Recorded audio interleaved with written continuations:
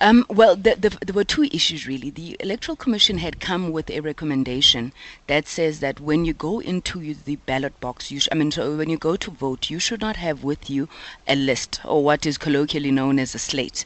And I think the thinking behind this was to ensure that if we're really committed to abolishing these slates, you shouldn't be carrying pieces of paper with mandates that nobody can really account for. But of course, delegates they questioned that, saying that the constitution of the ANC should be supreme, and that they cannot have the elections agency tell them what to do and how to conduct ANC business. Oh yes, and I think that was the point. I think amongst others made by Comrade Tony Yengeni to say this is national conference, and when conference sits, it is the supreme decision-making body of the African National Congress. It supersedes any decision of the NEC, any decisions of any other structure.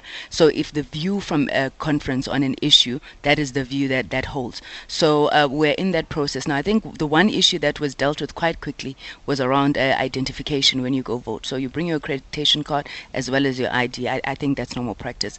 But the issue of the slates, it's important. I think it will be reviewed when we go back into plenary. The delegates did have a point that says, how do we remember 18 names if we want to vote for 18 names like our branches have mandated us? So that should be an ongoing discussion when we look at the issue of nominations for additional members.